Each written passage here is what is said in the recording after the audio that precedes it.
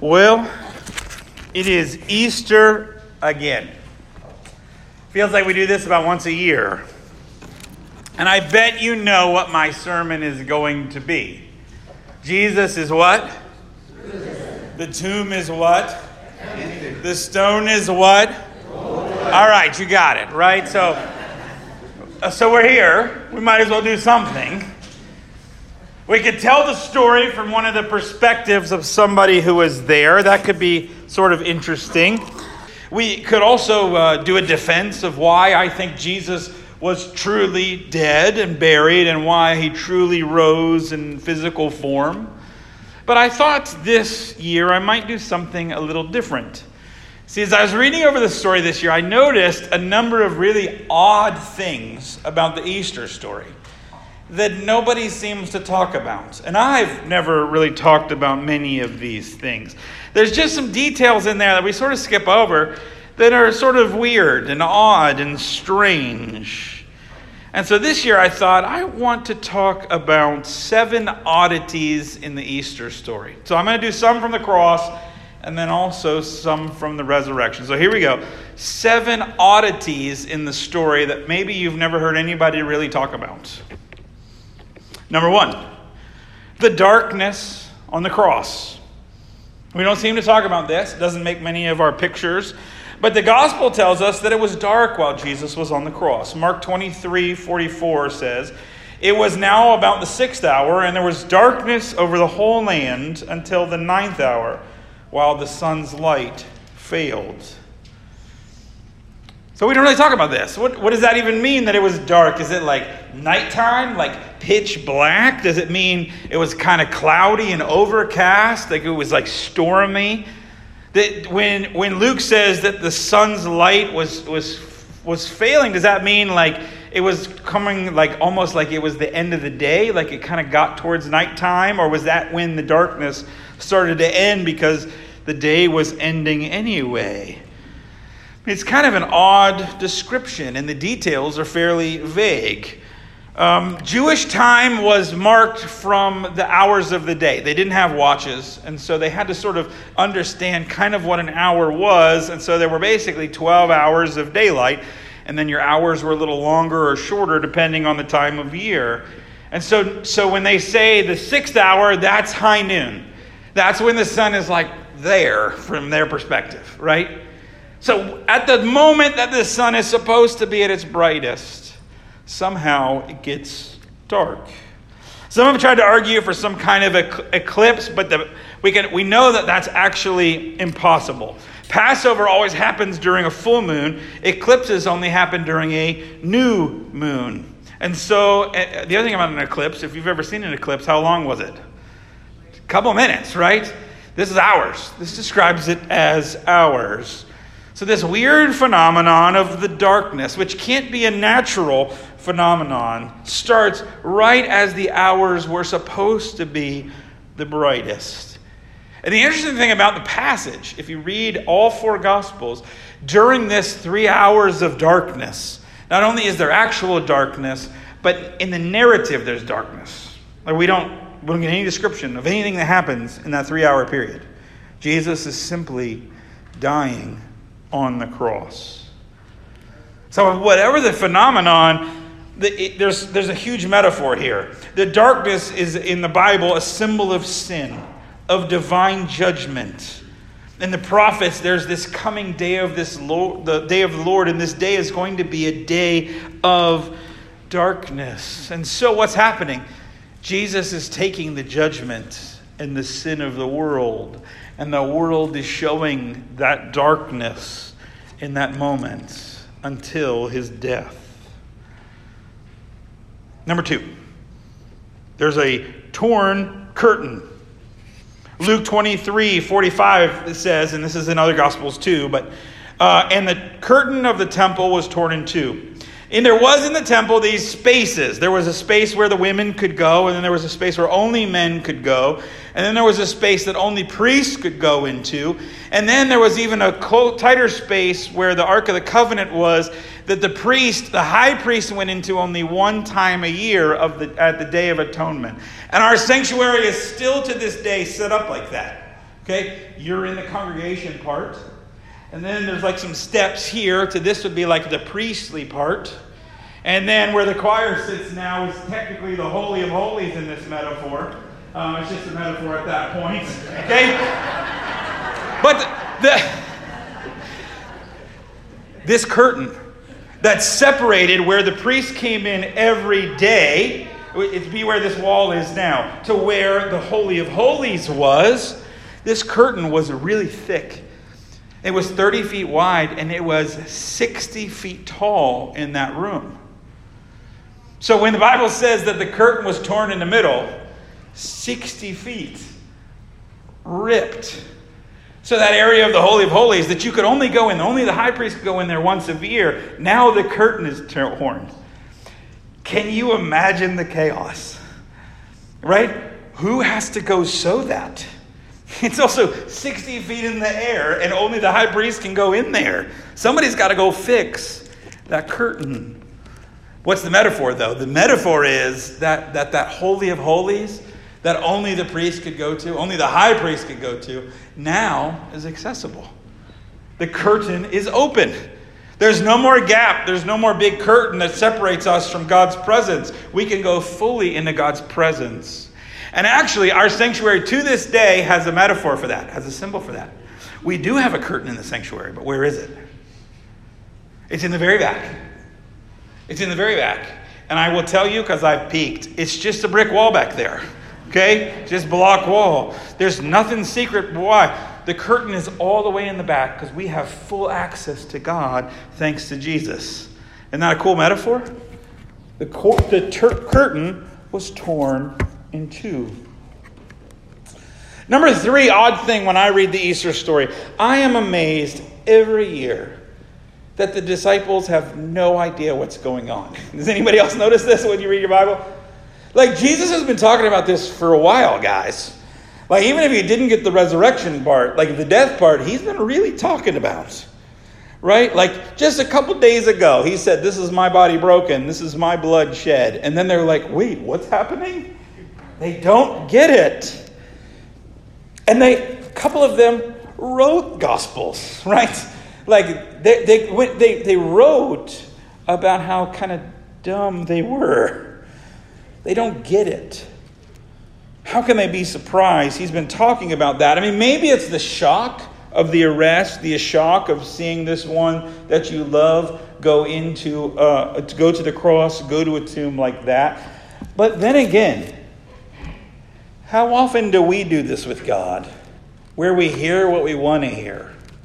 Have you noticed people can hear what they want to hear? I mean, not you, but other people can watch certain news channels. They can pay attention to just certain statistics and ignore others. You can kind of do with God the same thing we do in our lives. We can ignore certain facts and certain revelations and then see the ones that we want to see. When we do that with God, it's always dangerous. Because God surprises us anyway. But especially when we're looking for the wrong things. So, the darkness of the cross, the torn curtain that the disciples seem to not know. Number 4 is a funny one for me. And so one of our church members was messaging me about this week. But there's a fun foot race in the Gospel of John. Have you ever read this? Okay, let me read from the Gospel of John 20, starting in verse 3. But listen to how funny this is. And just to know, the beloved disciple, often called the other disciple in John, we think is John the disciple, who's actually writing the Gospel, is the one who's sort of the other one. So listen to this. So when Peter went out with the other disciple, John, and they were going toward the tomb, both of them were running together, but the other disciple outran Peter and reached the tomb first. Stooping in, he saw the linen cloths lying there, but he did not go in. Then Simon came, following him, and went into the tomb. He saw the linen cloths laying there, and the face cloth which had been on Jesus' head, not lying with the linen cloths, but folded up in a place by himself. Then the other disciple, who had reached the tomb first, also went in, and he saw and believed. For as yet they did not understand the scripture that he must rise from the dead. Did you catch that? Like 4 different times, John's like, hey, remember Peter? I got there first, right? Like I made it first. I was the one that got there first, and then I went in second, but I got there first. Just kind of this humorous little playful thing between Peter and John, who we already know this, they've had arguments about who's going to be the greatest. Like I wonder if there was this little rivalry between them. Like, yeah, Peter, you may be the rock, but remember I got to the stone first, right? I wish I actually had more of a spiritual principle behind this one. I just find it hilarious that John makes a point of writing this about their little, yeah, I beat Peter at the foot race. I don't know. For me, though, it does sort of give a human element to this story, right? It's a reminder for me that these are real people who had real relationships with each other, who had to wrestle with and remember what happened because it actually happened to them. Like, for some reason, for me, this kind of goofy back and forth race, or whatever you want to call it, it seems to me to show the human side of these stories. I don't know, just me. Number 5, I'm always interested when I read, particularly the resurrection appearances, about Jesus' appearance when he rises from the dead. Isn't it a little odd? If you go back and read the stories for yourself, Jesus is not like angelic. He's not like glowing. There are angels in the story. Nobody confuses Jesus to be an angel. Okay? He's just a dude. He's a person. And these people know him so well. They have traveled with him for 3 years, and yet they do not recognize him until they do. Like it's really weird. Like they don't recognize him, and then suddenly they do recognize him. Well, what does he look like? And he walks around.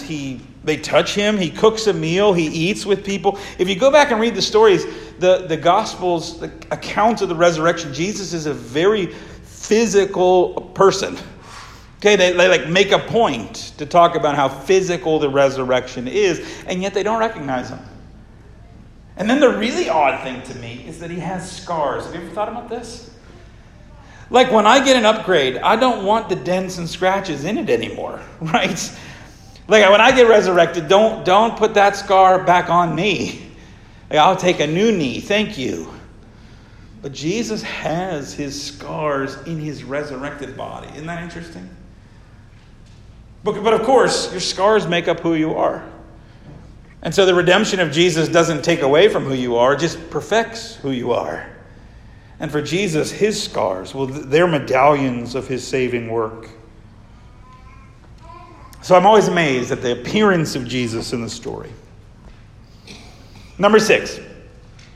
I love in the story that they think he's the gardener. They confuse him with the gardener. Mary does. Here's John 20, starting in verse 14. Having said this, she turned around and saw Jesus standing, but she didn't know that it was Jesus. Jesus said to her, "Woman, why are you weeping? Whom are you seeking?" Supposing him to be the gardener, she said to him, "Sir, if you have carried him away, tell me where you have laid him, and I will take him away." Jesus said to her, "Mary." And she turned to him and said in Aramaic, "Rabboni," which means teacher. She thinks he's the gardener. That's a really weird detail. You could think him like anything, but she thinks he's the gardener. Now Jesus was buried. He was crucified outside of the city and then buried in a freshly cut tomb that was in a garden. It was probably a place where they had cut stones to build the temple. They were working heavily on the temple and the Temple Mount at this time. So it was probably a quarry. And then when they got past the good stones that they could use for the Temple Mount, what they would do is turn those things into gardens, and they would turn them into tombs. And so Mary just assumes he's the gardener. But if you are thinking through your Bible, I hope you're catching the metaphor. Where else is there a garden? The Garden of what? The Garden of Eden.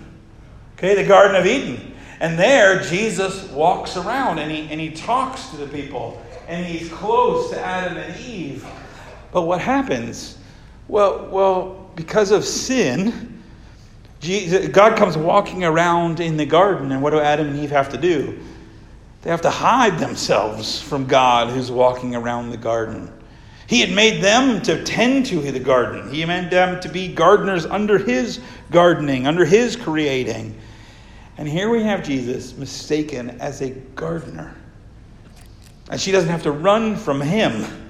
Right? Humanity doesn't have to run from God anymore. Jesus is in the garden, and instead of running and hiding and covering themselves with leaves, Mary can say Rabboni and fall at his feet.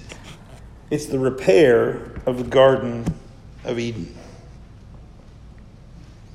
So, one more, and this is by far my favorite. I made allusions to this last week, and I want to wrestle with it for a minute here. There are other resurrections on Easter Sunday. Jesus is not the only resurrection that happens. A lot of people forget this, or I've never noticed this, but let me read it from Matthew 27. This is written not in the resurrection appearances, it's actually written during the cross. Okay, so Matthew 27:51, and behold, the curtain of the temple was torn in two from top to bottom. And the earth shook, and rocks were split, and tombs were opened. And many bodies of the saints who had fallen asleep were raised. And coming out of the tomb after his resurrection, they went into the holy city and appeared to many. How many of you have never heard that before? Anybody? Like, we don't talk about this. I don't know why we don't talk about this. I don't know why I've never talked about this publicly like this before. But here's what happens. Okay, in Israel, what they would do is they would lay the bodies out for burial, and they would wrap them in cloth. They would put spices on them, and then they would leave them in a cave with a seal over the door for a year to decompose, and then the bones would be gathered up and then put into a little box called an ossuary for burial. Okay, so this is what happens to Jesus. They do it very quickly on Friday because Sabbath is coming at sundown. They come to the tomb Sunday morning to finish the burial, and he's risen, right? We know that part. Okay, but here's what Matthew says. Matthew says that there's an earthquake during the death of Jesus. There's an earthquake. Now, this is not that rare over there. Israel's on a major fault line between the three continents, and they get earthquakes a lot. Archaeologically, we know cities over there have been destroyed because of how serious the earthquakes have been. Okay, so an earthquake happens. But Matthew says tombs were opened. And then here's what happened on Easter morning, the beginning of the week. When Jesus is resurrected, Matthew says some of those who had recently fallen asleep, who had recently died, who were laying in their tombs, are risen too. They go into Jerusalem, and many people see them.